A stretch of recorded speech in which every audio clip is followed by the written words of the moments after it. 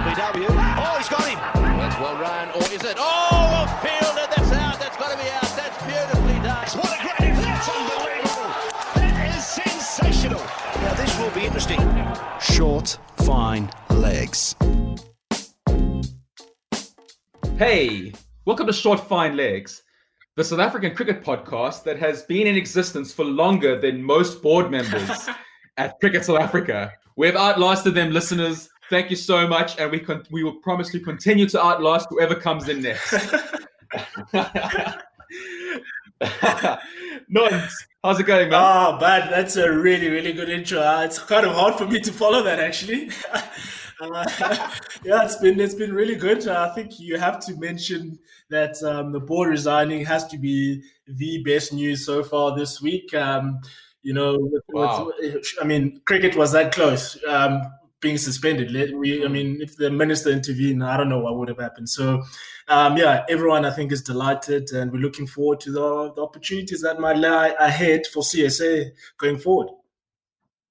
From the players' perspective, I mean, were you guys talking about it? Were you guys high-fiving each other in the dressing room? I mean, what's been the buzz like in the Lions change room? I think it was definitely a lot of guys just not sure if they were going to step down or not, and what was going to happen after that. And I think everyone was quite happy to hear that they've resigned, and in a way, it's kind of made the minister not intervene, because I don't know if the repercussions, I guess, would have been if he got involved.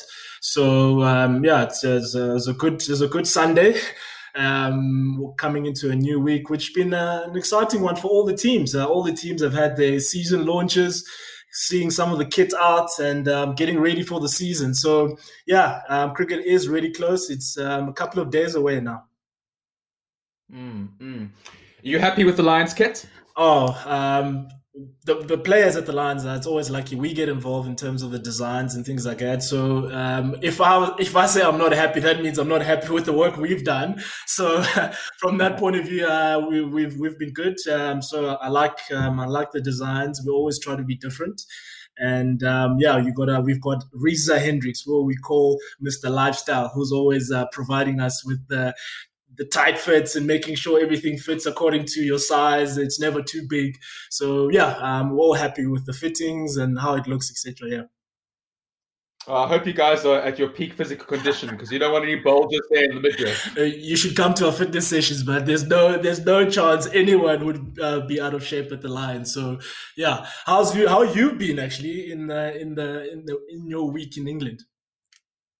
Well, the clocks have turned back, so winter is here. I'm wearing a jersey and a hoodie indoors with the heating on. I'll live here. If I live here for the rest of my life, I'll never get used to the weather. I just don't do well in the cold. I'm a high felt boy through and through. I need some sun, and it's the dark, man. It's the dark that gets you. I mean, it's 4:30 now as we're recording, and lights are on in the streets. Yeah. It's desperate times here, but. Let's get on to our guest. So Andrew Bretsky is obviously the head honcho there at SACA, the union that represents the professional players in South Africa. Before we get on to what you made of what he said, what do you make of him as a person? I mean, he seems like a safe pair of hands to me. I've known Andrew for a couple of years now in his previous role at SACA. And, that's someone who's obviously been approachable and help us deal with all the MOU issues that you transpired previously at CSA with SACA. So someone that, you could discuss all these things that are happening, is very articulate and explaining what was happening. And it was quite a swift transition from his previous role to obviously being CEO. But you got to say that he's had baptism of fire in this year, walking into some beamers, full tosses, all at him. And I think he's done a fantastic job, especially the job that they've done in making sure that the players during the pandemic were, they kept with them, making sure that all the players were fine, and if there was any assistance that they needed during the pandemic. So I have to give SACA credit for that, making sure that all the players, because it's been a rough time for everyone, and we just sometimes forget that players can also have those low moments, because I mean, you're not all of a sudden doing what you love and what you're being paid to do on regular basis. So it was a difficult time, and you got to give credit to Saka for the role that they've played during this time. Absolutely. Well, let's not waste any more time. Let's go straight into it. Here's our chat with Andrew Bietka.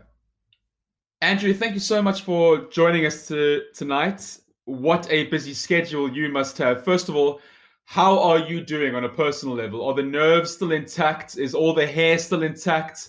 Have you resorted to alcoholism? I mean, what is keeping you sane? I don't know. Alcohol must be close by, but it's been a shocker of a year. I mean, not to mention COVID, but just what's happened in the last few weeks at Cricket South Africa has, it is very stressful. It's difficult. As Saka, we've got the responsibility of all our members, which we look out for. So it's tough times in cricket. But, as I've been saying to people, we're better off this time than we were last week. And hopefully next week, again, we're in a better position. And that's how one has to move through this crisis, I believe. Let's focus on something positive. Cricket is coming back, at least. No matter what happens at board level, no matter what even happens in Parliament, sport has always been a tonic for South Africans, the great distraction, as it were. But it's real, and it really does distract from a lot of the ills of society. How excited are you to just get back to the game? Domestic cricket is returning, an international schedule is scheduled. How excited are you for that? Well, from a Saka point of view, that's been a major focus of ours since we were on the return to play consultation processes with Cricket South Africa, is how do we get the players back? And that's been a tedious process where the guys had returned to play under certain COVID protocols, which Nana can talk about. Those were challenging. And the fact that we are going to have domestic cricket starting is, you're right, it's critically important. But, it's not about a distraction. It's about getting our professional cricketers playing so that the system can start working, because the system of cricket requires you to play cricket. And then, of course, the financial benefits of our national team playing, well, I cannot even speak more highly on that. That's critical for the future of the game. So the fact that the schedules there, England have been approved, they're coming, we've got Sri Lanka coming, then it's to Pakistan, all of that. It's great news. I do think it will take away some of the headlines to focus on cricket, but the fact that our players are playing, because that's what the whole system is about, is playing the game. So it has been critical, and we are overjoyed that it's happening. Andrew, I mean, I said earlier, you've had probably the toughest role in South African cricket. I mean, hasn't been long since you've moved into your role as well. What a time, first of all, to obviously walk into that role. I mean, you've just spoken now about the importance of international cricket, I think, and not many maybe domestic cricketers are aware of the importance of the international game to our country. I mean, what's been the consensus amongst other international countries about where South Africa is in this place in time? Are you aware, or does anyone maybe might feel a bit down or negative about what's been happening in our country? We've had communication, especially at a FICA level, and it's been more a communication of concern and how can we support you. The international cricket community recognizes that for cricket internationally to be healthy, you want South Africa to be one of the good teams. If you just think of the current structure of the game, India are immensely powerful, financial power, and then you've got England and Australia. And if we're not careful at international level, it's quite possible for those three teams just to totally dominate and for the second-tier nations to fall away. And South Africa is probably the leading country in those second-tier countries. So we need to be strong. We need to compete. And we have over the last number of years. So internationally, the other countries look at us and say, well, we need South Africa to be strong. So there's definitely been massive concern around what has happened in South Africa. Is this going to fundamentally weaken our game? Has been a concern. I do know, for example, that the ICC, with the ministerial intervention, they're very reluctant to get involved in our game. They don't want to. It's not like they're itching to get involved. They want South Africa to sort out their problems and to be strong again. So there's concern, but I think there's a bit of positive feeling now that we can possibly get through this as well.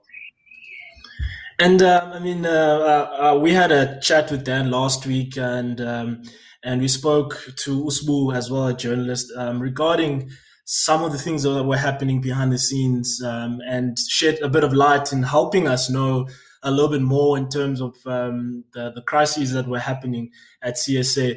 I mean, you've spoken there where we are and how things are. There's a bit of light. How close were we from maybe a suspension from the ICC, if you may indulge us a little bit there? Well, I think if you go back 2 weeks ago when the minister issued that letter where he said he's going to intervene in cricket, the wording of the letter was quite specific in the sense of saying, I'm giving you this last opportunity to right your issues at Cricket South Africa, so to speak. And he gave 2 weeks, basically. I think had the board not stood down on Sunday, the minister would have had no alternative but to directly intervene and disband the board and take control. It's that take control element that would bring the ICC into it. So if you remember Zimbabwe, I think it was last year, the ICC took over. And that was where their Ministry of Sport actually took over the running of cricket. And that was a clear transgression. I think where the minister has been clever here is to say, I don't want to get involved. I want to facilitate your change, but I'm giving you a deadline. So I think we were pretty close to going over the precipice in the sense that had the board not stood down and the minister taken direct action, then I think the ICC would have been more interested in saying, hang on a sec, what is going on here? So it was close. I think it was close. And that's why I say a week on, we're better off than we were a week ago. Because a week ago now, nothing had happened. We still had the old board. There was the standoff. It was actually quite tense in that sense, quite stressful. Andrew, I used the word distraction earlier, and you sort of put me right and said that, yes, sport is a great distraction, but let's not get distracted. Is there a worry from Saka's point of view that when action does return on the field, that the mismanagement at board level is forgotten about? And you know, we'll get into the myriad of problems outside of the board into my next question. But is it kind of imperative now for you guys to keep your eye on the ball? We have to. I mean, and that again is the role of Saka. We want players to play. We want Nono to be on the field and to have a line of sight to play for the Proteas and to want to play for the Proteas, etc. That's what we want players to strive for. And we as Saka need to do the hard yards and make sure that the critical issues that need to get sorted out in the next few months get sorted out, and that we are not distracted by a Great England series, for example. Because I think what we can't avoid is that we've gone through absolute turmoil in the last 12 months. We've got to a situation where everybody recognizes certain massive changes need to happen around the structure of the game and the governance. This is our opportunity to get this right. If we, excuse the phrase, if we stuff this up now, my word, then we're going to be in a worse position halfway through next year. We've got to get this right. And I think that's not just for the players.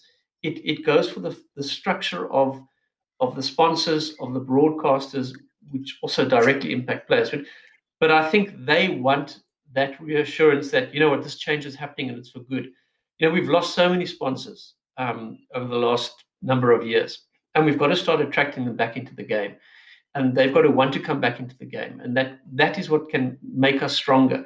So I think you're right, Daniel. We have to keep our eye on the ball as Saka to say these are issues that we need sorted. So, for example, a really important one is there's a lot of talk about implementing the Nicholson recommendations, which is that there's a majority of independence on the board. So let's stop talking about it. Let's do it. Let's make sure that change takes place. There's a lot of talk about finalizing issues that arose from the Fundudzi report. Okay, let's finalize them. Let's put them behind us, do the changes, deal with individuals if we have to, and move on. But let's not let this linger into January, February, because we've got to get past this. One thing that was gaining momentum, I'd say before this crisis started happening, rather before the crisis was really unfolding, because the crisis goes back a while, was the possibility of reparations along racial lines. And after Lungi Ngidi answered a question honestly and forthrightly, some difficult conversations were starting to be had, and painful as they were, it felt like progress. And we've discussed that on the podcast. recent news about the board has kind of detracted away from that, and I just wonder what your views on that as at SACA. Are you in favor of reparations? Would you like those conversations to be reignited now that we can kind of look at a board and say, well, some sort of stability has been gained? I think we've got to continue those conversations because otherwise you're just sweeping issues under the rug. And just like we talk about distractions on the other stuff, it would be the same with that issue. I think we have to have that discussion. I think that discussion needs to be slightly wider in a sense of if you look at a lot of what has been said around the reparations, which flowed on from Lungi's statement, which I agree with you. I think it was a very sensible and mature statement at the time, which is why we backed it, is when you start analyzing players' grievances, a lot of it goes around to information, around selection protocols, around expectations that were set and not met. And I think there's a lot of work that has to be done generally. So for example, at a Protea level, Protea players and the next best group of players have player development plans. This is where we see you in the squad. This is where we see you in the future. This is what you need to do to improve, etc., etc. And we pushed very hard to have that included in the MOU 18, which it has been included. And that has given a lot of those players an understanding of where they fit into the structure, irrespective of their race, but where they fit into the structure of the Proteas. If you move that down into franchise level, it's not done. If you go further down into senior provincial, it's definitely not done. And a lot of unhappiness for players is around the manner in which they get treated around selection and promises made. And we think if you start implementing proper processes at those levels, we can then start dealing with real issues that have been raised by players around they were let down, the expectation, the career opportunities that were lost, because that's where players need to have certainty and understanding. So I think there's a lot of work over and above the concept of reparations. And I think one has to understand what is meant by that, because I don't think enough information has been given to us around how that will work. But it's more than just that. It's an understanding of how a player's career plan can work, how his career path can work, how he can get mentored in the system.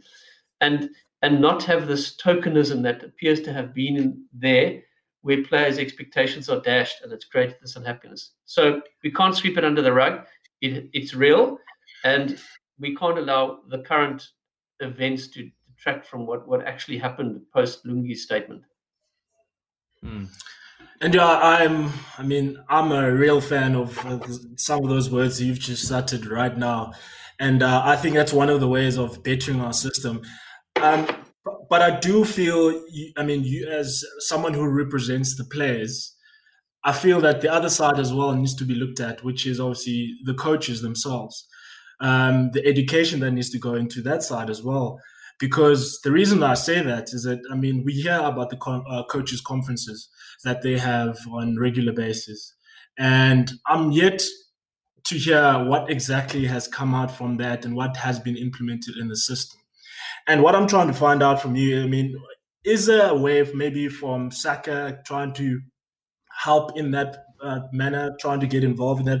Because it feels that some of the expectations which are not met, it comes from the coaches not maybe having the right tools to deal with the issues that we have in South Africa in terms of your selection criteria, what guys from different backgrounds may deal with before they get to training. So how can we maybe SACA better that part of the process where I feel there's quite an opportunity to obviously improve that part of the coaches as well? Yeah, look, I think in that statement you raise a number of issues, which is quite a long discussion. For a start, I think one of the challenges around transformation, and specifically what you're raising is coaches get informed. For example, there's the transformation makeup of your team. So full stop. So what a coach does then, and I'm not saying every coach, I'm just saying the mindset is, okay, so I need 3 Black African players, I need 5 white players, etc., etc. So they don't plan around the team and from a squad point of view. They almost tick boxes. So they're my 5, they're my 3, they're my 3. Full stop. What then happens specifically and at senior provincial level, and Nono, you one of the great examples of someone who's taken the opportunities and moved through the system, so you understand the system, is one of our big concerns at SACA, which we have now raised more vocally with CSA at the senior provincial level, it's almost like, and I've got a phrase for it, I call it searching for Rabada. So in other words, there's a desperate search for this Black African player who can rush through the system and at 21 be at the top of his game. So what happens is a province will bring in 4 or 5 Black African players from around the country, not necessarily understanding the point you raised, the background from where they come and the challenges they face to be there. The guy gets 2-3 opportunities batting at number 3, doesn't quite make it. He gets discarded. He moves on. And he maybe even goes and plays at another province, but he never quite gets his opportunity because they're just searching for the Black African player who suddenly gets 100, 120. Oh, he's our next diamond to move through the system. So that process of mentoring, that process of nurturing actually doesn't take place properly. And that to me is a coaching issue and a planning issue and a career planning issue. And I think that's, just to unpack sort of what you're saying, I think that's a lot where we want to focus. The other thing is, and I know I'm talking a lot here, but what we want to do at SACA, and I've sort of put out the framework for it, is start a mentoring system where we start looking at young players getting into the system, and specifically Black African players, and teaming them up with possibly ex-players. So you might, for example, have a young swing bowler from Lange in Cape Town who's trying to move through the system as maybe a province under 17 and 19 player, and you team him up with Alan Dawson, and you say, okay, let's help this individual, because a lot of those challenges happen when that player leaves the junior system and tries to get into that senior rank and move through, and we lose a lot of players there. And they don't have, as you said, that support and understanding of the background. And that impacts upon the player's ability to perform. So I think there's a lot of work. And I suppose what I'm also saying is, and maybe you saying the same thing, Nono, is that one has to look at the entire system to see where those problems arise, and not just at reparation. Reparation to me sits at the top, where players being treated in a manner that requires some quantification of a financial benefit. Whereas actually there's so many elements in the system where players are being let down or just not being able to get an opportunity. And that actually has to become a focus. Yeah.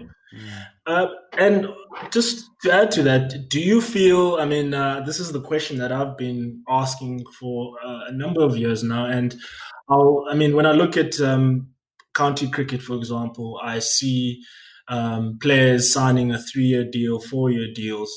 And I'm wondering, in our system, when it comes to 1-year or 2-year deals, do you feel that has also allowed the coaches to only look short-term with players? Or do you foresee a South African future where players can have long-term deals and secure their futures and be able to develop through the system, whereas it just feels at the moment, it also allows the coaches to just sign you for a year. If you haven't given them the performances that they want from you, they can just discard you and look at another player.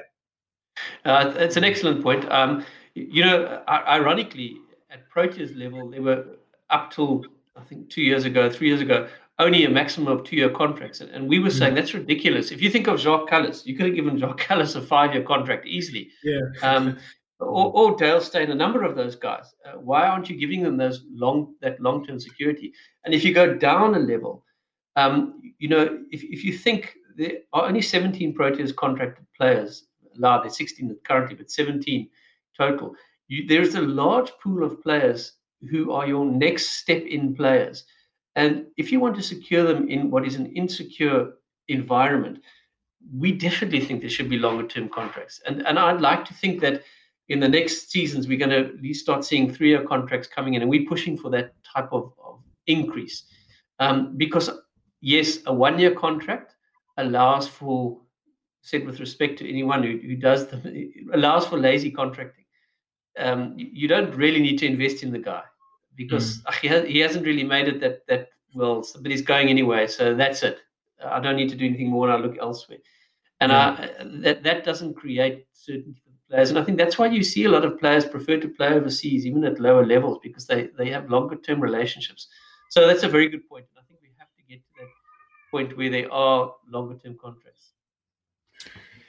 Andrew, just to wrap up quickly, or not too quickly, you take your time. Where does Saka stand now? It's been a winter of discontent for South African cricket. The battles between the board and yourself has been well documented. But now with this developments at board level, do you feel like your organization is in a stronger position than it was a few months back? Where would you say you are in terms of the cricket landscape in South Africa? I think what we've tried to do this year, Daniel, that's actually a good question, a good question to assess, is we've tried to get closer to the players, because when you are fighting, which is not something you want to be doing all the time, and last year we fought a lot, there's an element of a distance that you get between the players, because your energy, your focus is actually on your battles. And so we consciously, in February, March, before shutdown, we actually had strategic sessions where we were sitting down as a Saka team and saying, okay, we need to engage with our players more so that we're starting to deal with player issues and make them feel part of what the issues are. So we've consciously tried to do that through COVID, and I think we've been good like that. Our player engagement managers, Brigé and Stephen, have had constant engagement with players, which I think has been good. We don't want to fight for the sake of fighting. So you will note we haven't gone out with a press release this week to say great news, the board stood down, because that's not who we are, and we're not going to go and say, oh, where we asked for it and it's happened, because that's not important to us. Our primary concern is the best interests of the players, and we believe that we've done a lot of good work this year to protect the best interests of the players. But at the same time, there's a lot more work we have to do to protect the best interests of the players. And I think Nono's question is excellent when he starts talking about contract security of longer there, because that type of work is when we're doing our really important good work, which isn't in the papers. It's about, how do we work for the best interests of the players?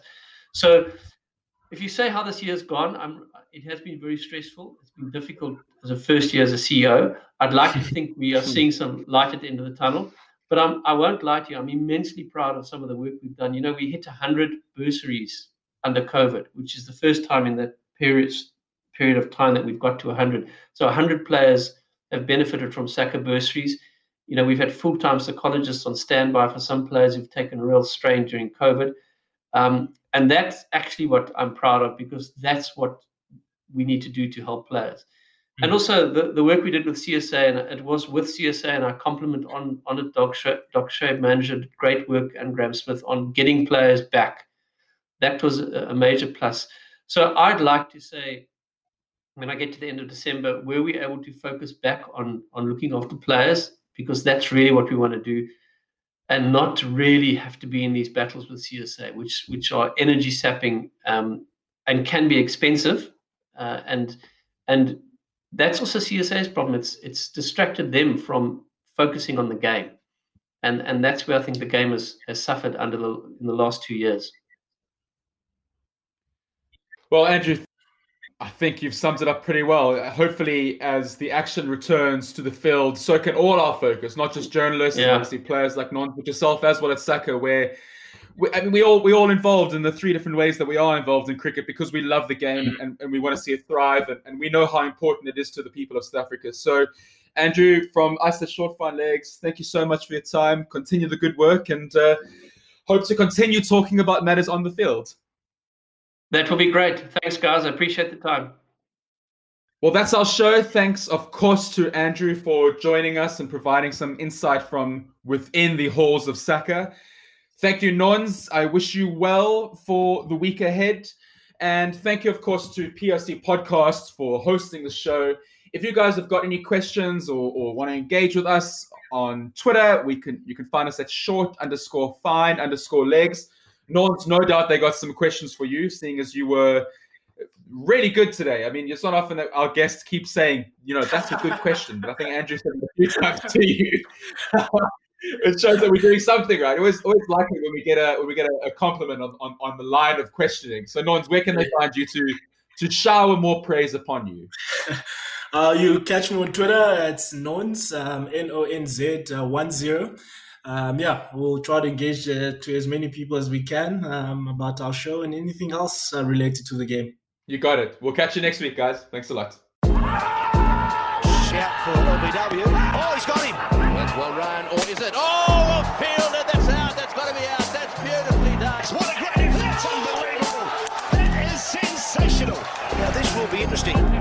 Short, fine legs.